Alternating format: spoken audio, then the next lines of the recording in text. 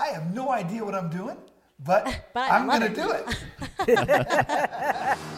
Welcome to Obstacles and Opportunities with Lowell and Julie, sharing stories, empowering mindsets. Today's guests are Hal Johnson and Joanne McLeod. You know them best as 80s-90s sensation Body Break. The Canadian television hosts are both former international level athletes, Hal with baseball and Joanne as a hurdler.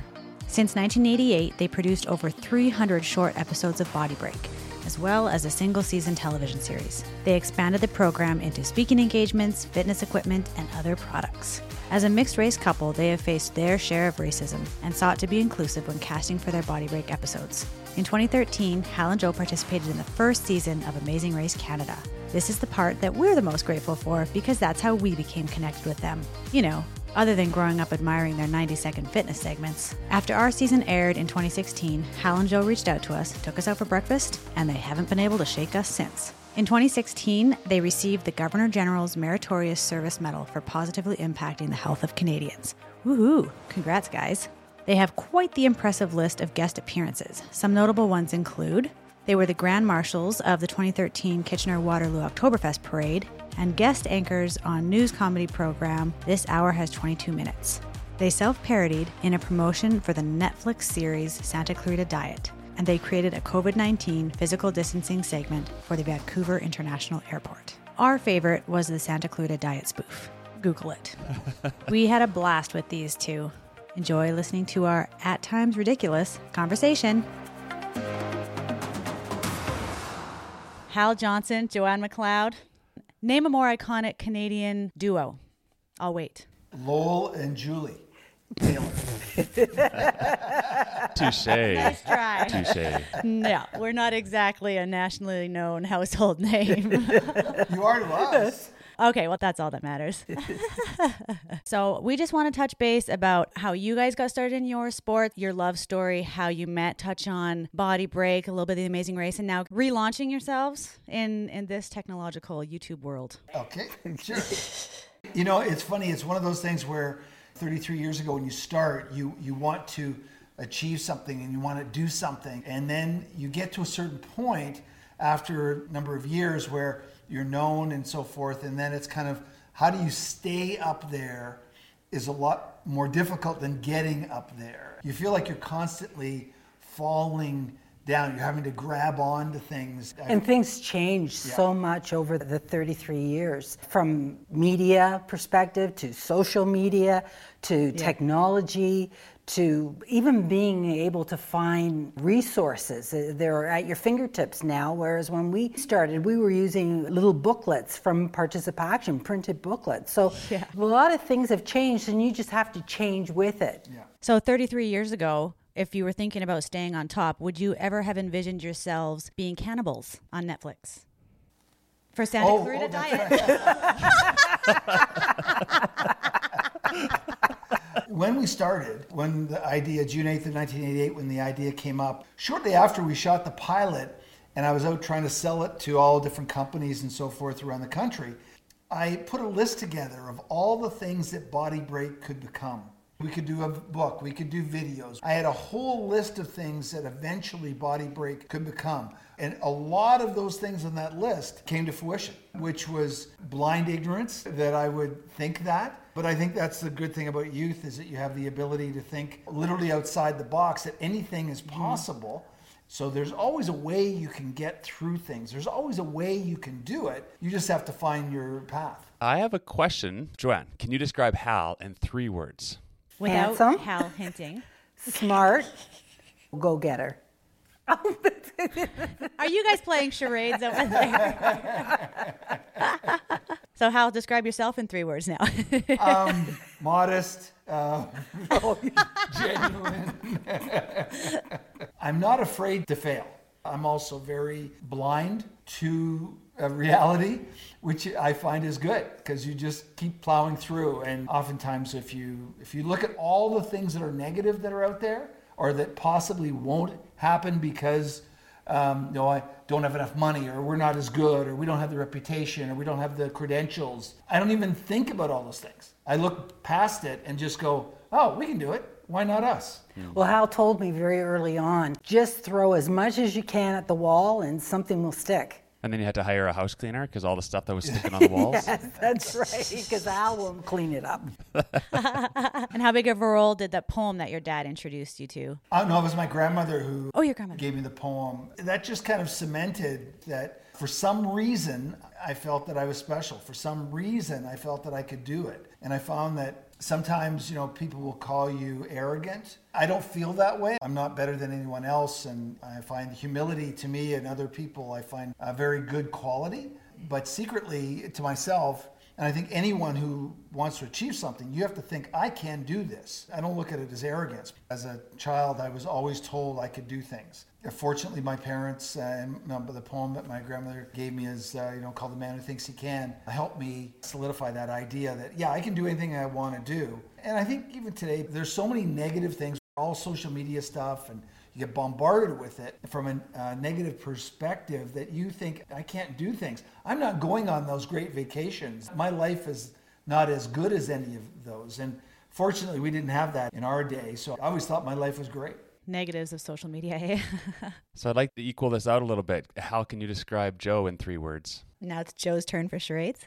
Yeah, I would say never give up, tenacious, which I guess is the same, and focused. Joanne's focused, she's tenacious, and reliable, because if she says she's going to do it, it's going to get done.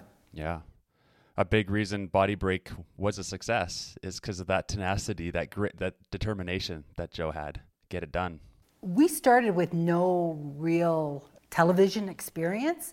Hal had done some TV commercials and actually learned while sitting there watching production team, how they set shots and things like that, and took a course just about 2 weeks after we met and learned a little bit about production then. But I remember the very first day of shooting, we relied heavily on our cameraman and soundman to really guide us, and we learned an awful lot from them. And so it's keeping your eyes open and also realizing that you have to take responsibility for what you're doing. And if you can do the job, then you have a much better understanding of what the finished product could be, but also what it takes to get it done. Mm-hmm. I saw in your new YouTube episodes where you're taking us behind the scenes of your original Body Break episodes, you credited Claude, that was your camera guy's name. You largely credited him for your success because he encouraged you not to take yourself so seriously. And when you had a blooper, he's like, keep it. And it was really endearing and fun. Are you still in touch with him? Yeah, actually, I talked to Claude about a month ago. Our team, Claude Garapi, Phil Kawasoe, Dave Lean, Michael Strange, these names are people who, Dave Clark, for example, he wrote the music for Body Break. He is also the gentleman who says, Body Break with Hal Johnson and Joanne McLeod. So he does the voiceover for Body Break. Dave was instrumental in telling me, he says, when we were putting up the pilot, he said, what you have to do is right off the top, you guys have to be at the front and your names have to be said. Because if your names are said, people are going to remember that, the audio portion of that, Hal and Joanne. And so I think that's one of the key things for anybody who's starting out, is that you look at other people with experience that can help you. You listen to them and take in their good information. And fortunately for us, we had 4 or 5 terrific people who guided us in the right direction. It's the relationships that are so key on this journey. Yeah. And actually that your good fortune becomes our good fortune, because it's Hal and Joe from Body Break, who happen to be sitting here with us, that have helped us launch into our public speaking and this podcast. So we do actually want to thank you so deeply for you being some of the people in our life who have helped us achieve and live and grow. So thank you. I always think of the ketchup bottle when you guys so graciously took us out for breakfast when we first met you in Toronto, and you had a ketchup bottle. You're like, pretend this is an hourglass, and you flipped it around and you're like, this is how much time you have to capitalize on this story. Get going. I think my thought is that I like to pay it forward because of those people, of those people that helped us and were so instrumental in helping us, that you want to pay it forward. And also pay it forward to people that you know will appreciate it. You can put out this information and try to help somebody, but they have to help themselves. If I see that I'm doing more work for their dream than they are, I'm out of there. We want to explore that obstacles are opportunities. They're a chance to respond, and we actually learn and we grow through those struggles. And starting out Body Break had some obstacles, and we'd like to have a little reflection for you. What were the biggest obstacles, and what did you learn from them? The biggest obstacle was I thought Hal had $2,000 to start, and he thought I had $2,000 to start, and we were both broke, and but we found a way. It's one thing to have an idea, but if you can't show someone your idea, then we felt that it wouldn't happen. So we made every effort to overcome that obstacle of not having the money to get a couple of pilots made, and then Hal had something to sell. I never really looked at it as an obstacle. Because I didn't think of it as being knocked down, I would come back to my apartment and Joanne would be there after I'd be at a meeting, and she'd, well, how did the meeting go? And I'd say, it went great. Yeah, they really liked the spot. And, oh, really? And Joanne said, yeah. I said, yeah, wow. And I'd be enthusiastic. And she goes, well, are they going to sponsor it? I said, no, not going to sponsor at all. Are they, well, they're going to call you back? No. I said, well, why are you so enthusiastic? And I said, well, because they said they hadn't seen anything like this before. And they didn't know how it would fit. All I heard was they hadn't seen anything like this before. And so that's what got me excited, saying, obviously, if they haven't seen anything like this before, I'm on the right track. And it's just a matter of opening up the right door, and then things are going to go great. And so I never, of all the doors I knocked on, all the phone calls I made, I never got discouraged at all. It was all exciting. And I don't know why. Like, I can't tell you why I never got discouraged, other than the fact that my history was that I had sold computer systems for about 7 years or so. And you're told no all the time. And so I was used to being told no. So I would think, okay, how can I hone my skill to explain it better? Because if I can explain this to you better, you're going to buy it. Whether that be a computer, or at the time, word processor, or Body Break. We are prepared. I think that's one of the things is you have to look at is that proper preparation prevents piss poor performance. So when you go into that meeting, once you get that meeting, you better be prepared and have your shtick down really tight. And by the 42nd interview, I had my stick down really tight, and I knew exactly. So 42nd time is the charm. Yeah, I knew exactly how to pitch it. I knew what to do. Again, it goes back to selling. What's important to me as the person with the product, trying to get you to buy my product, in this case it was Body Break. What's important to me is irrelevant. It's what's important to you. I think one of the challenges I found, I went from a job basically 9 to 5, and now I was an entrepreneur.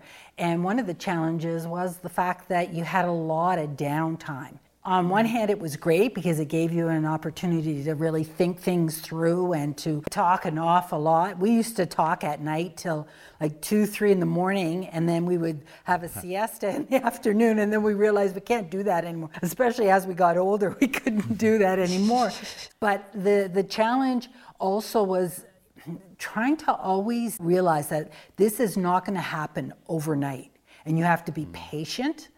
And almost it was like a chess game to me, that thinking a few moves ahead, what can we do in order to make this happen, and what are the potential opportunities out there? And I guess that's part of the sales, is not thinking inside the box. You have to go outside. But it was really the amount of time, and you just try to be patient. And then I realized that it comes from within. If you believe in your idea and what you want to achieve, the passion inside keeps you motivated and keeps you going, so that those little obstacles here and there, you just ride them. Yeah, I also think that you have to enjoy the journey. Yeah. And understand that the journey that you're on is as much fun as the end result.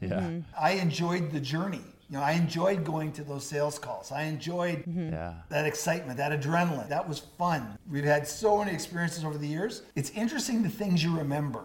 I can remember almost every one of those sales calls. I remember the journey, and I think that's one of the things that people focus too much on what the end result will be, Right. and not the journey that's going to get you there. And understand, when everything's all said and done, it's the journey that you'll remember as much as and more than anything else. And I remember those early meetings as well. Hal was so driven that we couldn't even stop for something to eat. And I'd be getting to that 2:30 meeting, and I'd be just like wilting.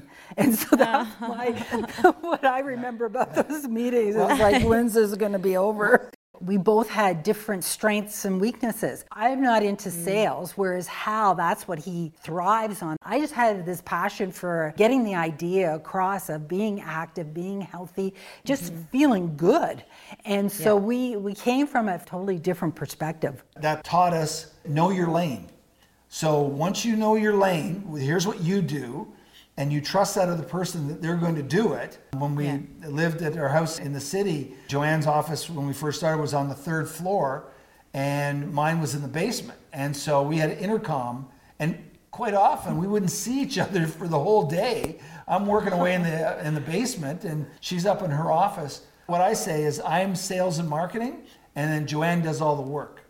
So that's kind of how we have things divided. And today it's pretty much the same thing.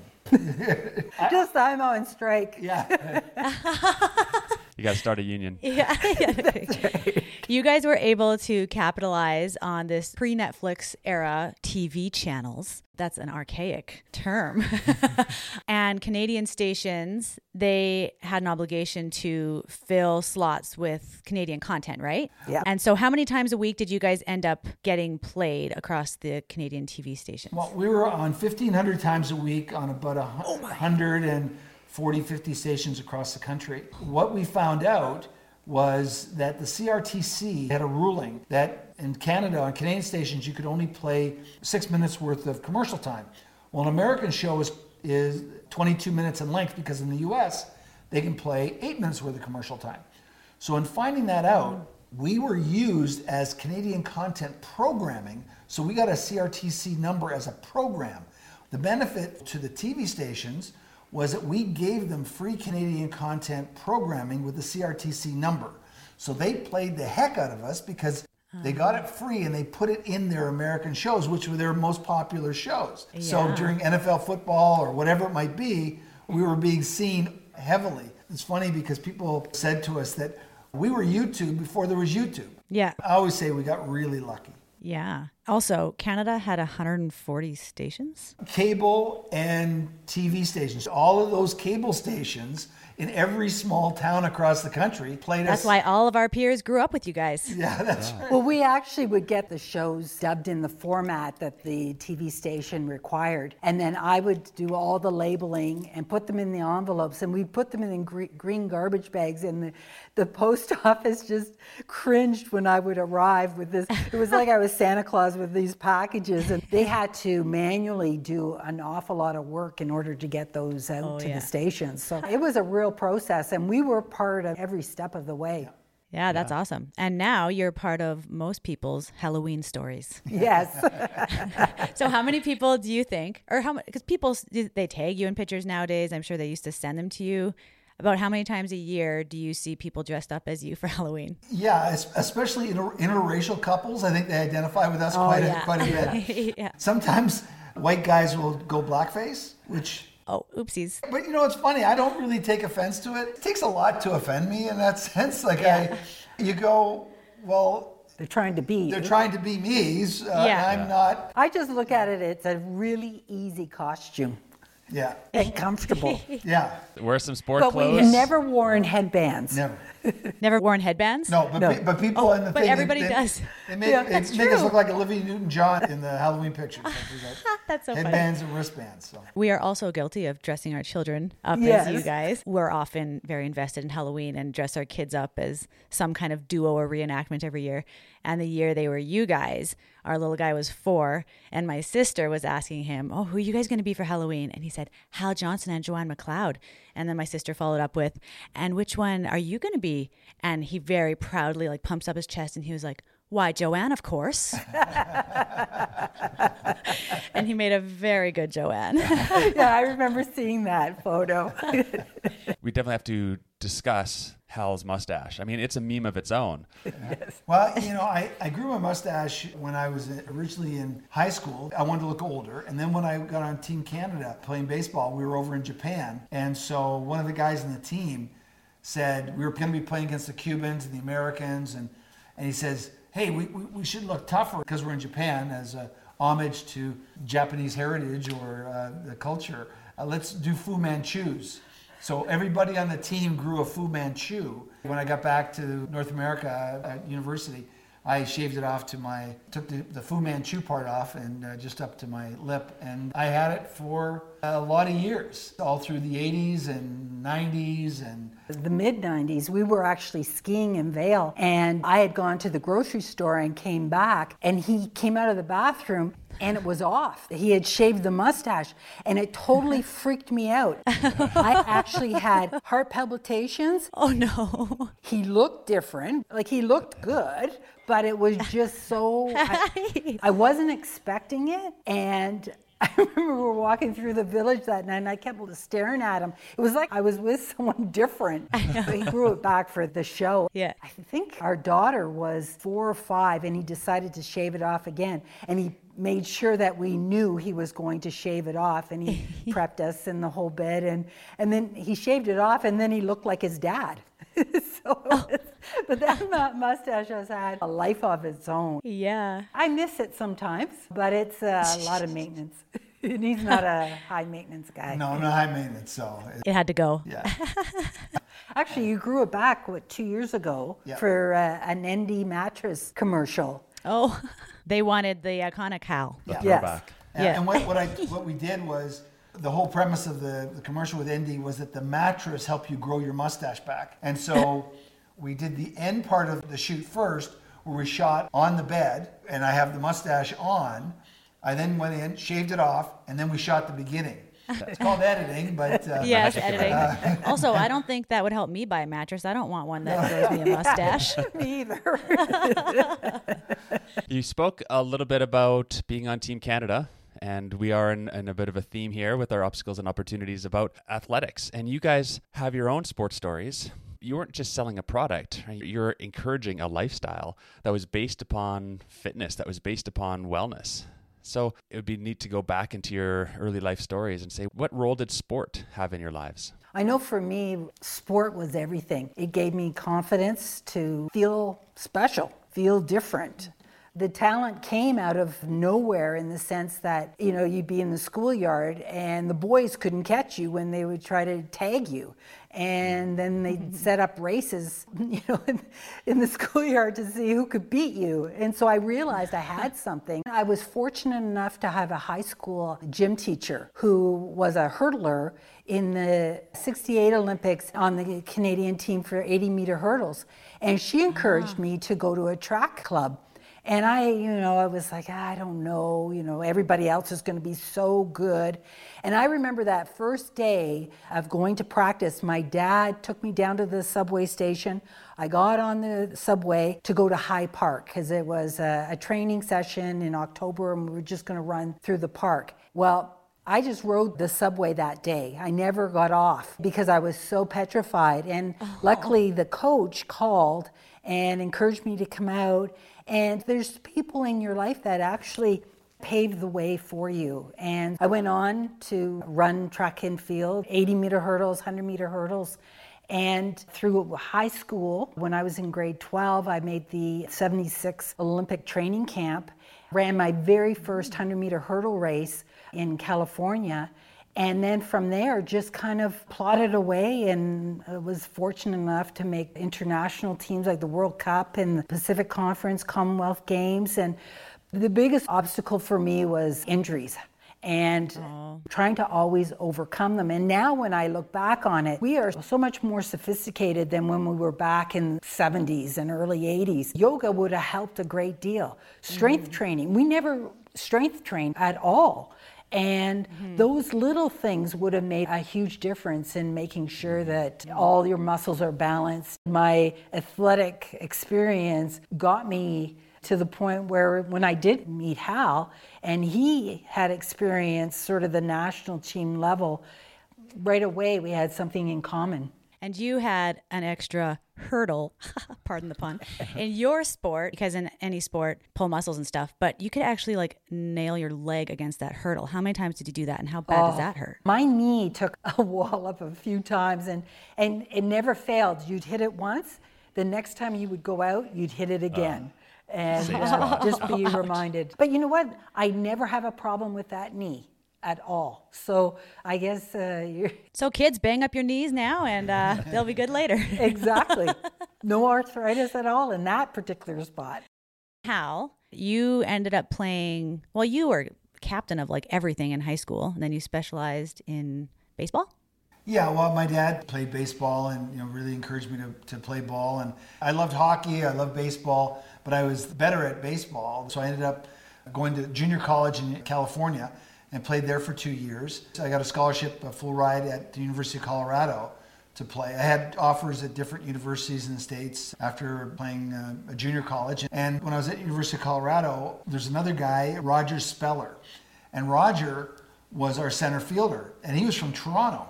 And Roger, we were talking, he says, yeah, he's going to be trying out for the national team. And I looked at Roger, he was batting like about 250, and I'm batting about 320, and I'm going, I'm a better hitter than him. Why is he trying out for the national team and I'm not? So I wrote a letter to the national team coach, and it's basically saying I want an opportunity because I'm here at Colorado.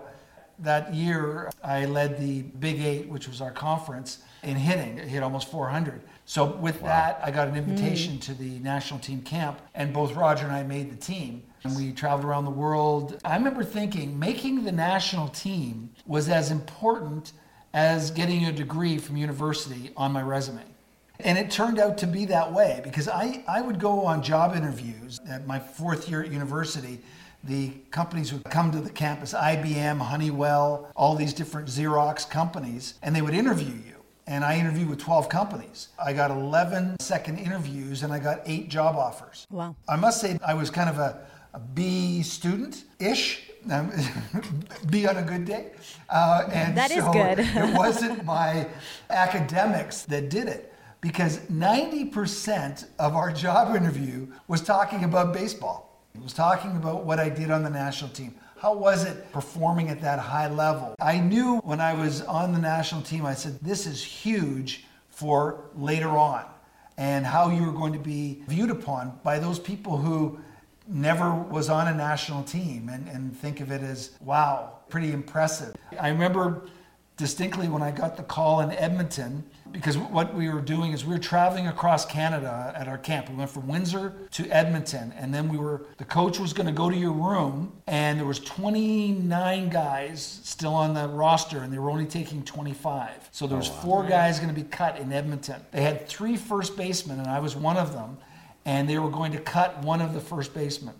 They would come to your room and give you an airline ticket, and then that's it.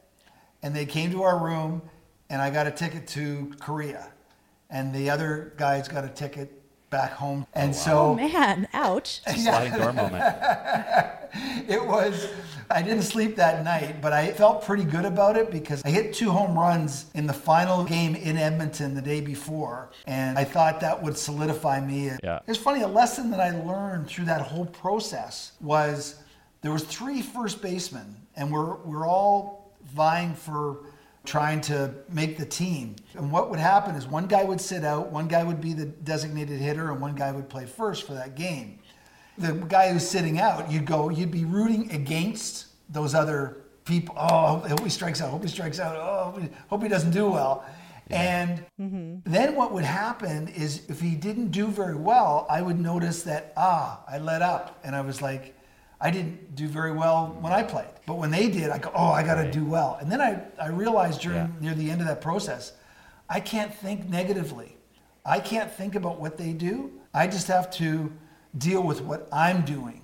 And it's me making the team, not them not making the team. But what was interesting when we met, and that very first night we had dinner together, we both realized one of our regrets with our athletic experiences was that we never really felt we gave 100%. There was always that doubt that, what if we had pushed a little harder? What if we had given it a little bit more? What would have happened? And that was what took us into when we started thinking about Body Break and then doing it, was we got to give this 150%. And at times, maybe it was overkill in terms of the amount of energy and effort we would put forth. But it came because we felt that we somewhat took advantage of having this ability, this physical ability in our sports and not taking it for granted. And we didn't want to have the same regret with Body Break. And we do that with everything we do. Well, for the Lowell and Julie Obstacles and Opportunities podcast, I think you had to put out all the stops. People think, like, oh, it's overnight sensation or whatever that might have been, or they got lucky, which Took we 13 certainly years did. to get that overnight success. That's right. We were prepared. When opportunity knocked, we were prepared. Yeah. And I think that's the thing you have to think about. And I find, and I certainly don't want to say come down on painting everybody with the same brush, but society today is so much quicker, has so much less patience, and feels success should come so much quicker. And it doesn't. I remember when we got the contract from Participaction, and we did it for about a year. Joanne and I said, geez, if we could do this for another year, wouldn't this be unbelievable? And then we did it for the second year. And then we did it for a third year. And it was like, we still always thought we may have to go back and get a regular job. And then after about 10 years, we realized, I think we're okay. We've done this for 10 years. Well, we always thought we were on a bridge and it was falling behind us, and we had to keep going and going. And that's, I guess, your own way of keeping motivated and not taking it for granted. For the most part, things happen when you make them happen. And a handful of times things would happen and we go, wow, that came out of the blue. When we get a speaking engagement through a speaking bureau or something to that effect, you go, wow, that's like a gift. It's like, they came to you. Just fell in your lap. That is an interesting point too. We're living in a time that's creating a lot of obstacle for a lot of people. This obstacle of a pandemic. When we're public speakers, when we go out to present to big groups, which we can't have, we're trying to do something that then an obstacle comes in the way, and we have to decide, how do we pivot? So what have Hal Johnson, Joanne McLeod from Body Break done to pivot in a pandemic when you do public speaking? When it happened in March, basically everything started to shut down in March. Literally everything hit the fan. And like everybody else, I think, Joanne and I had a number of speaking engagements. We had quite a few set up. And so we were like, okay, what's going to happen? I was a deer in the headlights for most of March into April, kind of like, I don't know what to do. And then I just thought about it. It was like, okay, well, out of chaos comes opportunity. And so it's chaos now. And I called the speaking bureaus and I said, what are you guys doing? They're going, we don't know. Like, we're trying this virtual stuff. So what I did is I started to investigate about doing a virtual talk.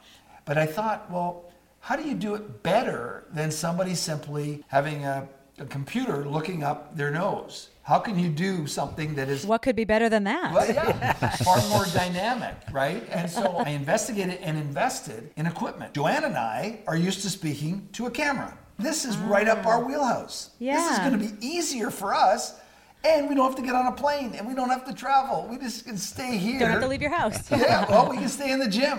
Here's where we are, I bought the ATEM Extreme.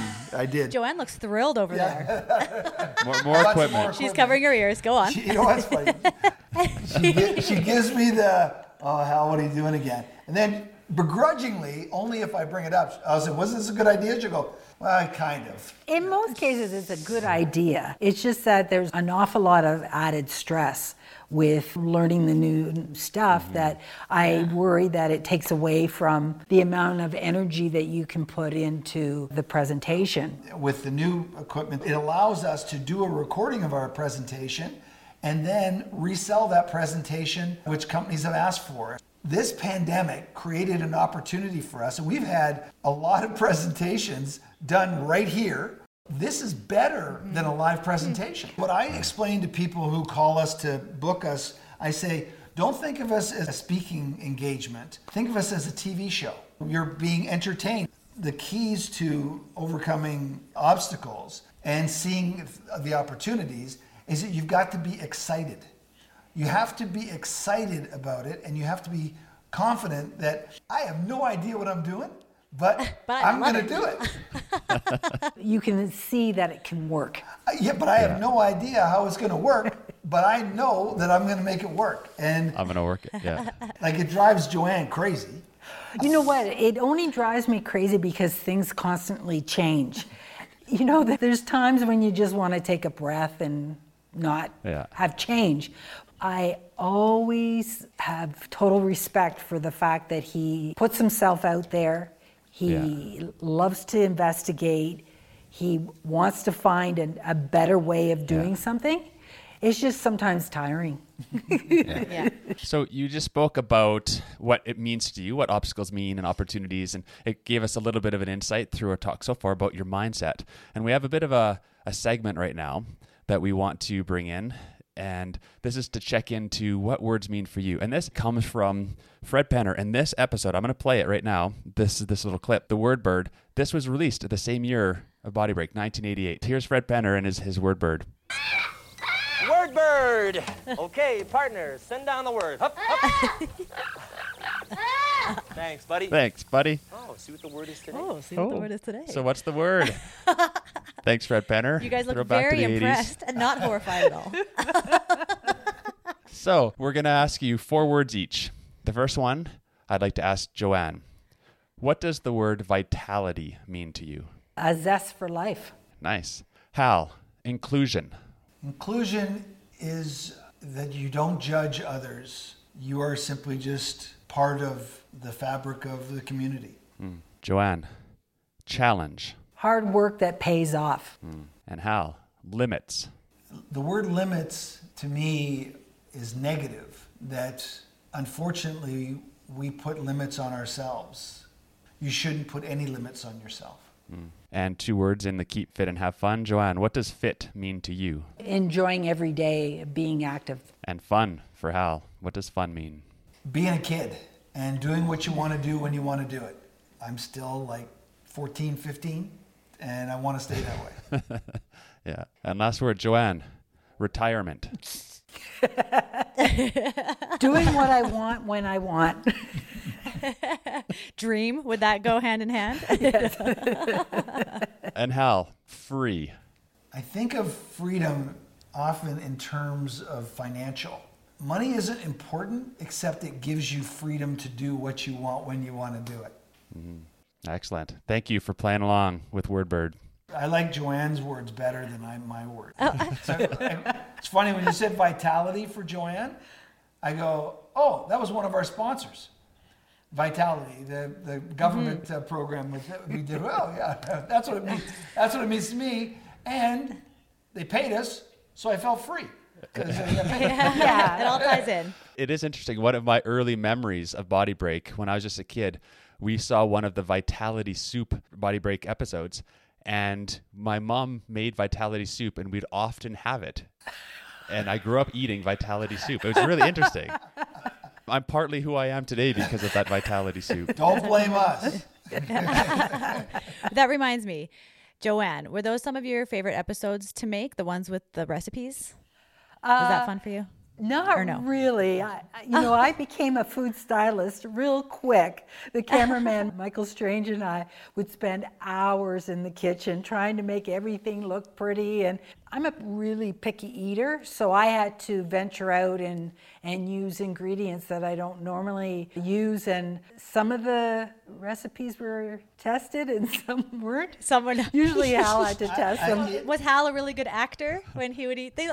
Yum. I can eat anything. You're like Lowell. That's why, like, on The Amazing Race, I was going to do any food challenge, bring it on. I'm not great into the eyeballs, but if I had to, I would do it. Yeah. Joanne, it's like, pepper? Oh, that's a little bit on the risky side, like Pepper. Salsa. Oh, I like things that make you cry. I'll be eating something and I go, oh, here, try this. And she'll try it. Oh my God. Her mouth is, I can't believe it. That's why most of the recipes were pretty simple. And actually my favorite, which I would make over and over again was this cheesecake with, actually at the time we were working with a company with it was a form of mayonnaise, but it was really low in fat and low in calories. And I absolutely loved it, and I would make it all the time. And unfortunately, the company no longer made the Body Break dressing, so I can't make it anymore. But most of the recipes we actually would make, and I like things that are quick. And quick chili was kind of a mainstay around our house. Yep. That's very relatable. It would be the chili, but then I would put in all the spices after Joanne made it to really give See, it the thing with Joe, I kind of get you with the spice, because for me, it kind of strips my taste buds, and then I can't even taste anything else if it's too much. Like once we were having, was it California rolls or something, Lowell? And I thought a piece of avocado fell out, and I shoved it back in and took a bite, but it was a hunk of wasabi sauce. And I was like, water. I had to spit it out in the garbage, and I couldn't taste anything for the rest of the day. Yeah. Well, at the University of Colorado, when we were traveling, again, we're 19, 20-year-old guys, so you have to have a competition even when you eat. And so we're playing in Albuquerque or Texas or different southern states, and we would go to a restaurant, and we'd all be sitting together, and who could eat the hottest stuff without drinking water? We would have these chili peppers that were on the table, and we'd have competitions in eating the chili peppers. And then you'd be crying, literally crying, because you wouldn't want to grab some water or milk to put it out. And so you'd be sitting there for 20 minutes just crying to try to win. You really wanted to win. Nothing, but you wanted to win. So speaking of trying to win and crying, you guys were on season 1 of Amazing Race Canada. Good transition, Lowell. Hey. Perfect analogy. Interested in what did you learn about obstacles and opportunities through the Amazing Race Canada season 1? That was a long time ago. What was that, 2013? Yeah, but it feels like yesterday. What I learned even more, and every contestant says this kind of same thing, is they realized they could do more than they thought they could do. They often put limits in front of themselves, and they push through. They're forced to be pushed through those limits. I did a little bit of that, I would say. We were pretty workmanlike in our approach to it. Joanne thought that we were pretty poor television, so she tried to I got to spice things up by talking more, because we were very workmanlike. I think, the race, I walked away with the same feeling that, wow, I was able to do more than I thought. And it was more of a self-evaluation of finding something new about yourself that you didn't realize. I also realized how people handle disappointment. And it is different. Everybody handles disappointment differently. I know when we got back, I just wanted to totally distance myself from it and start back new goals. And my goal was to get in shape to do a triathlon. And so my focus was that. And that was what got me over disappointment. Other people I had heard, they like to think about, well, what if? And that helped them get over the disappointment. And it is interesting how, and you guys I'm sure can attest to this, is the mental aspect of the race, the things that you're left with is quite different. It's almost like unless you're on the race, it's difficult to really comprehend. I can relate to what you're saying about feeling like you can do more now. I remember in the year after we were on The Amazing Race, I was putting together one of those big IKEA dressers for our boys' room. And I'm like, I put together a scooter in Vietnam by myself. I can put together this dresser. I looked at it, okay, how do I take this opportunity that we were given and parlay that? So we won by being on the race. How do I capitalize on this situation? How do I get more speaking engagements because of this? How do I get more sponsorship because of this? And from The Amazing Race, so many opportunities have come to us. Because of all the promotion and everything I did, Maclean's Magazine came to us and they did a feature on Joanne and I. Well, the writer of Maclean's Magazine was a comedy writer for This Hour Has 22 Minutes. After our interview, she asked, would we be interested in being on This Hour Has 22 Minutes? I said, absolutely. We went out to Halifax and we did This Hour Has 22 Minutes. When you look at things as getting a U-turn that we did, which again, if we hadn't been U-turn, we would have won the race. We realized that, we know that anyway. Obviously. We had the final question, which was flags and flowers. They had to match up all the flags and flowers. we recognized that that was going to be the final question on leg 2 of the race. And so on leg 4, we had an opportunity to get to a computer, and we printed out all the flags and flowers. We cut them up, and then Joanne arranged them so that she was trying to, okay, this goes with this goes with that. We knew she was going to do it, and she had it all done. Like, we would have done it in 15 seconds. And that was the final challenge to win the Amazing Race Canada. The whole entire first The other season. teams were They took struggled. a long. Well, 2 of the teams didn't finish, and the other team took a long time to do it. So we know we would have won, but not to say That's how confidence coming through. not to say that I think about it at all. Oh, no. Not to say that you're bitter or anything. What I think about as well, and I go, if we would have won, what other opportunities would have come our way? I see some of the winners, which I'm surprised with, that they haven't parlayed more of it. Now, the Tims from our season, Tim with Parkinson's, has done more with his. He has parlayed his. But some of the other people, I haven't really heard much about them, or if they even have that mindset to, you've been given this opportunity, how do you make it even more? Maybe if you're also given $250,000, you're not as motivated to turn that into other opportunities. Right. But you know, the money is not that much. Like, it really isn't. It's not. You think of it like $250,000, that's great.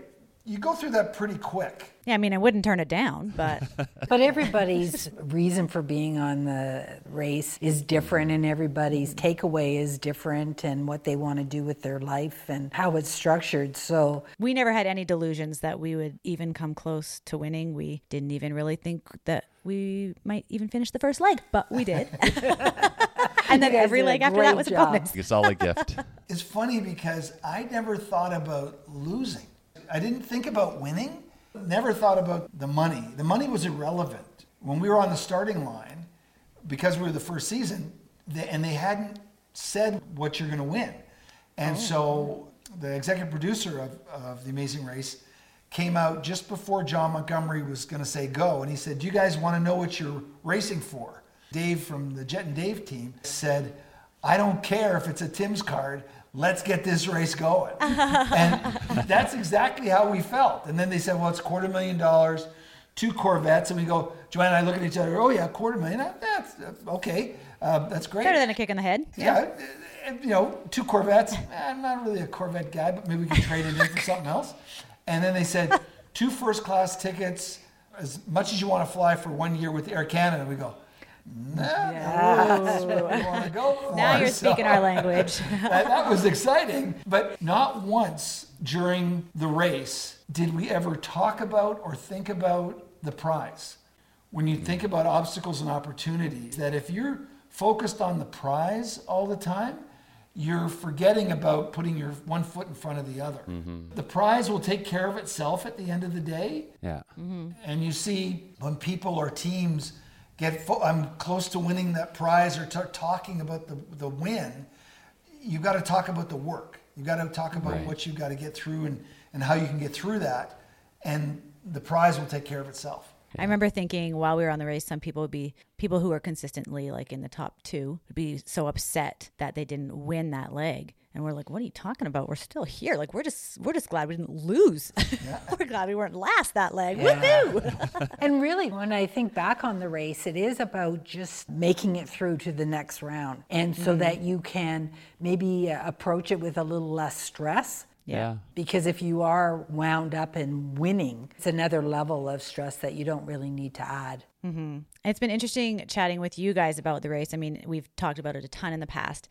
And it sounds like season 1 was a bit of a gong show. They're just trying to put the Canadian race together. You guys didn't have wash and folds or anything like that, right? Like you had to wash your own clothes with a bar of soap or whatever you may or may not have had. We would have prepared a lot differently. I think actually we had the golden season because even talking to people from seasons after us, they didn't have wash and folds, but we did.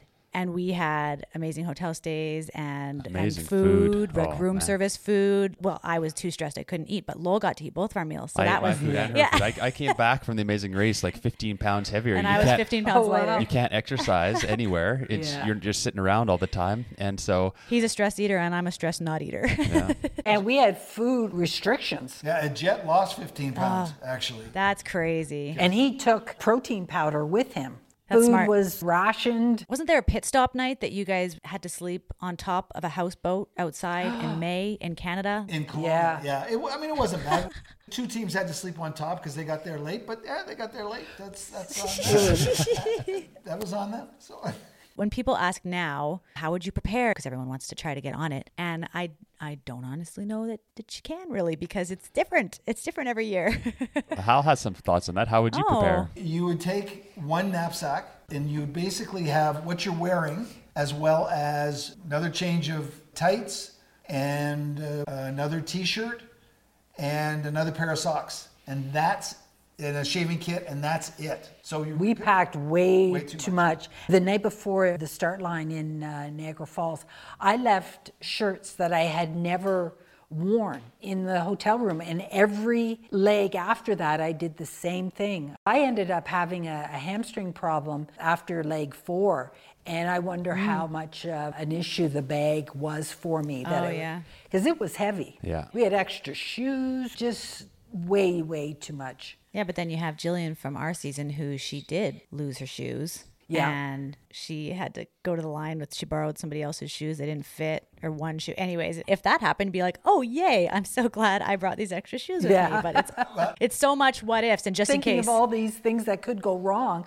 Like we had Yeah. knee pads because if we were on our knees Oh, wow. for too long, we had gloves, we had if it rained, we had rain suits, and we realized that all of that stuff really wasn't necessary. So, Hal, if you were asked to do the race again and you were asked to choose to do it with somebody other than your loving partner, Joanne, who would you do it with? Better say Lowell. That's what I said that for. Oh, Lowell, that's right. Oh, yes, correct. You are correct. Next question. No, just kidding. How would that go, you and Lowell on the race? Well, you know, what people don't realize is that you do the race, but you spend most of the time in a hotel room with the other person. What can have a very positive or very negative effect with you is that other person in the hotel room. If you're not jiving with that other person, because you have no magazines, you have no radio, you have no television, you got that other person. And if that... No phones. Yeah, no books. You don't even have the Gideon Bibles. They took those out, too. Yeah. And actually the US did basically the same experiment where they put people who didn't know each other together as yeah. teams. And some teams worked well together, and others it was So many people not said good. to us, and they might have said to you too, because you're a married couple, like, oh, at least you guys are married. You had stuff to do, wink, wink. And we're like, well, we're not animals, but like, yeah, we do enjoy each other's company. Thank you. So you're mostly looking forward to all the hotel stays with Lowell is what you're telling me. Well, I understand that is part of the race as well. What you see is such a small portion of that time. Oh, yeah. That time in the hotel room went by really fast. I was strategizing, thinking about, okay, well, this or that, how can I do it better? Hal was always thinking about, well, we're in Kelowna. Golf is very popular. We are golfing tomorrow. So be prepared, we're golfing. Yeah, so I go It through never all- happened. Yeah, never. So I didn't like the downtime for that very reason, because Yeah. I didn't want to think about it and get anxious about it. And I was like, oh, other people are probably strategizing, and that makes me anxious because I don't want to strategize. Yeah. And then also, that's when I would think about our kids, because they were 3 and 4. Yeah. And we didn't have communication with them. So whenever we had those downtimes, I was quite emotional, would you say, Lowell? Crying a lot. Sierra she was in grade 8, I think, at the time. So we weren't as concerned. We were thinking they were calling her and giving her updates, but we later on found that they weren't, and that was a little disconcerting. Oh, shoot. She was worried about her parents. Oh, Yeah, of course. What we did was we recorded like 20 or 25 videos, right, Lowell, of us doing like songs or reading a book or normal routine things. Or when we were at MEC in Calgary, we went inside a tent because they thought we were on a backpacking trip, which, you know, as close to the truth as we could say. And we were in a tent. We're like, hey guys, we just set up our tent for the night. They thought they were getting these live videos of us. So they thought we were much more present than we were. Plus we rapped about 60 presents. They got to open a present almost every day from us. Even now, they're like, when are you guys going to go do the race again so we can get a present every day? So we were very present to them, but they were not present to us. So we were the ones that were suffering. And they say that still now. They're like, we had more fun than you guys did. Probably. Would you do it again? In a heartbeat. Yeah, usually when people ask, Lowell doesn't even let them get the question out and he answers. Yes, I would of course do it with Lowell. It was definitely a lot more stressful for me. So if there's an option for Hal and Lowell to do it together, I would definitely support that. But don't you feel a little bit more confident because you kind of know what to expect? It's almost like you know to expect the unexpected. So you go, okay. Well, yes and no, because then I kind of feel like all of a sudden there's more pressure too. What I find is that the race is a lot simpler than people make it out to be. They make it far more complicated. And you have to realize the production company, they've been thinking about this challenge for like a year. And you can see the simplicity of their challenges and how it's coordinated. And I overthought it too much, and I wasted too much energy. And I think that's the key to the race, is to be able to conserve your energy, emotional energy. The whole thing is, though, and you know that people hear rumors or hear something, and we already knew that we had a huge target on our backs at leg 4. When the group is together and then you walk in and you go, okay, this is not a good vibe whatsoever. You don't appreciate things being said that aren't true, but I was more concerned about being able to run with a hamstring pull. The biggest thing about the race, you have to know when to be down and when to bring it up. And I think that's experienced racers, that's what they know. And that's when they talk about hitting your stride, the third, the fourth leg. Yeah. I don't need to run right now. This is when we need to run. This is when we need to just take it easy and relax. If you were to do it again, there'll be other obstacles, and I think the consistent thing is the stress, and the role stress plays with your mind, your thinking patterns, your breathing. You're on high alert, and you're not often thinking as clearly as you are, let's say, in a conversation like this. You have to kind of step back and say, okay, what's production doing to try to heighten stress? And what's really real there. Yeah, seeing the sleep deprivation and the different things that they do to try to amp up the stress and make it more emotional. And I always thought that too, if anything was risky, I'm like, this is a TV show. They're going to have their insurance, everything else. Exactly. So it's safe. I can bungee jump off a Skytram in Jasper. I can rappel down the Calgary Tower. Like all this stuff is safe. Yeah. And I just get to enjoy it. Yeah. Be present. Yeah. The biggest thing that I learned, and that if we ever did it again, I would take into that race, is I would trust my gut more, and I would not compare myself to others, because I always assumed that other teams knew what they were doing. Yes. And then it wasn't until we watched it, I'm like, oh my goodness, they had no clue what they were doing. When we were driving, I never fully committed to either paying attention to what other people were doing or trying to look at a map myself, because Lowell wasn't able to look at the map. It was too small and out of context, an unfamiliar environment. So that was tricky, but I never fully committed to following someone else either. If I saw someone go somewhere else, I'm like, oh, they have 2 sets of functioning eyes. They probably know what they're doing. So I would second guess. 7 times out of 10, I would say my gut was the right thing to do. Yeah. Our favorite leg was in Vietnam, in Ho Chi Minh City. And I think one of the reasons it was my favorite was because we were mostly on our own, not comparing ourselves to anybody, and we could just enjoy it and be present. Yes. And I find that kind of goes back to what I mentioned earlier about baseball. I learned from that to shut other people out. And I did the same thing on the race for the most part, not to focus on what they can do. And what Joanne and I both looked at is that we're not competing against these other people. We're competing against the course. We're competing against the obstacles. So I can't control what they do. I can't sabotage them. I can only control what I do. So don't focus in on them. The stress happens when there's a lot of teams in a challenge together, and you're peeking over, or are they ahead of us? Yeah. Well, understand, every time you look away, that's distracting and taking time off of what you do. And so one of the things Joanne and I said prior to the race is that during a challenge, we are never going to yell anything out when the other person has to do a roadblock. We are never going to yell anything out, encouragement or anything. So we're not going to, way to go, come on, you can do it, way to go. Because they know that voice, and they'll hear and recognize that voice. And it's a distraction. Distraction. So I know when Joanne was doing the country line dancing in Calgary, and I was on the railing there, and I was, ooh, I wanted to say, ooh. I was like, oh, I wanted to say something, but I couldn't say. It was like I was holding it in. What I don't understand is when teams start yelling at the other person, you know, whether it be encouragement or come on, you can, whatever. Yeah. That other person wants to do it just as bad as you do. So why are you yelling at that person? It's just distracting. But I'm like you, Julie. Now you realize that other teams were struggling. And yet I kept thinking they've got it under control when in fact no one. Because I know a couple of times we would arrive on the mat and we're like second or third and we're going like, we had so many difficulties. Yeah. Why aren't they here yet? I would have more confidence, I know, doing the race. Yeah. Our very first leg, I thought for sure we were going home. I was the last one done the last roadblock. And we got on the mat and we were fifth. We passed 5 teams on the way to the pit stop. Yeah. And that was in Jasper. We could not find a place to sleep. We arrived in the middle of the night, didn't we, Lowell? We walked around for a couple hours looking for a hotel room. There was a rugby tournament and a librarians conference in Jasper at that same time. And so there were no hotel rooms. So finally, we found one way far away. And then the next morning, we had to walk to the train station to start. And as we walked, I just was looking around and I saw a sign for Pyramid Lake. I don't know why, that just stuck in my head. And after that last challenge, it said, make your way to Pyramid Lake. And I was like, oh, I know where the sign is to that lake. We just have to get to that sign where we were. And then, and we did. Yeah. Everybody else got lost on the way.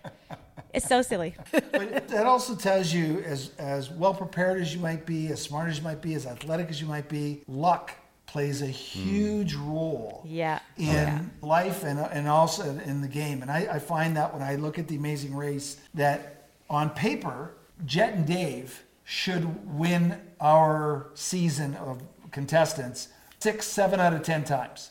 They're smart, they're athletic, they get along well, they're easygoing. A lot of different life skills. Yeah, the different life skills. You know, Jet's a former cop and a firefighter, lots of skills. And they're the only people who did season have come back, and they were the first eliminated, and it was because of luck. Running into a traffic jam that didn't allow them to get through, and they were eliminated. So I was so disappointed about that. I couldn't watch the rest of the season until it was the night before the finale, I think. And I was like, okay, now I'm going to pretend this is a different season and Jet and Dave had nothing to do with it. And I'm not heartbroken. And now I'm going to start the season and watch it all in one day. And that's the risk you take when you do something a second time. It's going to be a different outcome. And that outcome may not be good, even though you go in with high expectations. And so much pressure, though. Like, I wouldn't have wanted to be in their position at all. To have just you be the only ones that are there again. That would be fantastic. Oh. that would be fantastic. We're a little different, Hal. I guess that I've always felt I've had a target on me all the time. Yeah. Just bring it on. Bring the target on. That's fine. But I would look at it as saying, because I've done this before, I'm the only one that knows you should only have one backpack. I'm the only one that knows emotionally to keep yourself in a better emotional state. Don't make the highs too high and the lows too low. As a previous contestant, I would think, as big as that target might be, I'm at a bigger advantage over those other teams. When you say a target, unless there's a U-turn, you can't really sabotage other players. Yeah. The thing is, though, now teams are making alliances, grouping up and helping each other, allowing those teams to progress, and could affect the person that lasts. But one of the big things is that and I look at this in this respect, if you're friends of convenience, meaning so you're both at the challenge, let's help each other out. Or they're not going to say, well, you've been on the race before, so I'm not going to work with you because of this. Both of you together, you're friends of convenience. And so that's what I would say, that as much of a relationship that you may or may not have, that to me isn't as nearly as important as having the experience of being on the race. So we didn't look at this like it was Survivor or Big Brother. We looked at this as it was a competition. I know why we lost in terms of our own mistakes that we made, and I wouldn't make those mistakes again. Our big mistake was on our 5th leg of the race in Edmonton, before boarding the plane, because we were on the first flight boarding from Edmonton to go to Regina. That was Brett and Holly and Jet and Dave. And then we're all to race to this lentil bin. What I should have said to them is, hey guys, let's all work together when we get out of the airplane to get to that place together. As opposed to we were all free for all, and it took both Jet and Dave and us about 25 more minutes, we got lost. So if we'd all gone out together, and understand, it doesn't matter if you're first, it just matters if you're not last. Yeah. Working together really wasn't, I think that evolved. Well, we went into it with a bit of a different mindset because Lowell's visually impaired. So I'm kind of thinking we want to help other people because we may need help at some point. That's one thing. And then the second thing is I have a very soft heart, and I wanted to make friends, and I wanted people to like me. So it was like a social time for me. Making friends was not even a thought process. No. I know that's where you and me are different, Hal. Because we have to understand, in baseball, for example, I was a first baseman. And so the guy hits a single or gets a walk and he comes down to first base. And if you started to chat with that guy, you'd hear the chirping from your own dugout. Hey, take him out for dinner later. Oh, They're the opposition. They're the enemy. And I looked at all those other teams. I assessed them. Jet and Dave, tough competition. I look at some of the other teams. I go, pick them off real easy. Pick them off real easy. So what I was trying to think, okay, how do we get rid of Jet and Dave? Because they're our competition. I want to get rid of those guys. You got to control what you can control.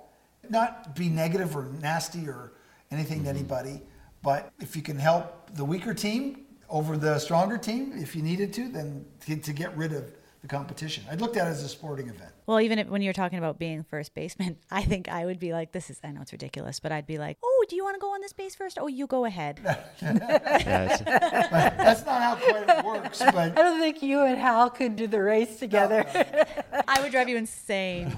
when they get to know the other people as people, it's a lot tougher to race against those other people. That's the other reason why I think All-Stars would be really hard, is because you'd feel like you know everybody. Right. It really depends on who those all-stars or all losers, because that's what really they are. They don't bring back That's a winners. that's a better name for it. It really depends on who they are, because there are certain teams, it'd be like, bring it on. I just want to, I want Crush. them. Like, I want to sabotage them, Hal is salivating over there right now. Yeah, but then there's other teams that, you have a soft spot for. And it's funny because Brett came up to me on the second leg and he said, it's really good that you guys didn't try to hide that you were Body Break and you were Hal and Joanne. And I looked at him because we had a Body Break hat on and a t-shirt. And I looked at him going, why would I hide that? Like, it's like... We were hoping it would help us. Yeah. We got on flights that other teams couldn't get on, and it's because we realized that they flag your name through the Air Canada system. So I used our middle names, and we were able to get on the flights earlier. Because when they say, the flight's sold out, so then I used my middle name, and we got on flights. And because of you guys, probably no other team could ever get away with that now. You guys taught them a lesson. Wow, you guys, we've been chatting for a long time. But you know what? You can be recurring guests, okay? No pressure. How much do you pay for this? How much? Well, I was going to say earlier when you were talking about how you got started with Body Break, I was like you guys, this podcast, not only are we not being paid for it, but we are paying to do it. We will not be paying our talent, and you are our talent. So we'll pay you in smiles and friendship. Hey, Lowell, I think we should let these guys do the exit line. Well, until next time, keep fit and have fun. What they said.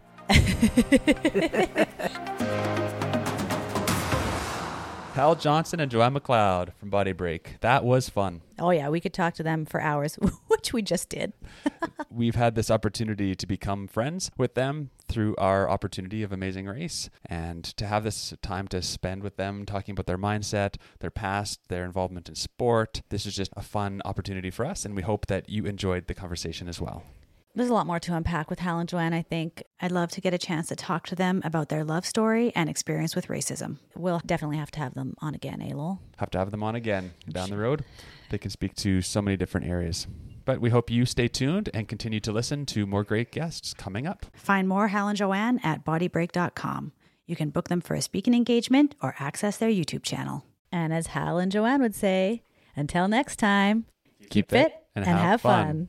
Copyright Body Break. Leading to Tokyo 2021, this podcast will be focusing on the stories of elite athletes. If you or someone you know has overcome obstacles on your quest for world-class competition and you'd like to be on our show, please find us at obstaclesandopportunities.com and reach out. Our podcast social media handles are at ObsObsPod. That is OBSOPSPOD. And our personal handles are at Julie Lowell Can, JulielLowellCan. Thanks for listening. Catch you next time. Bye. Bye-bye.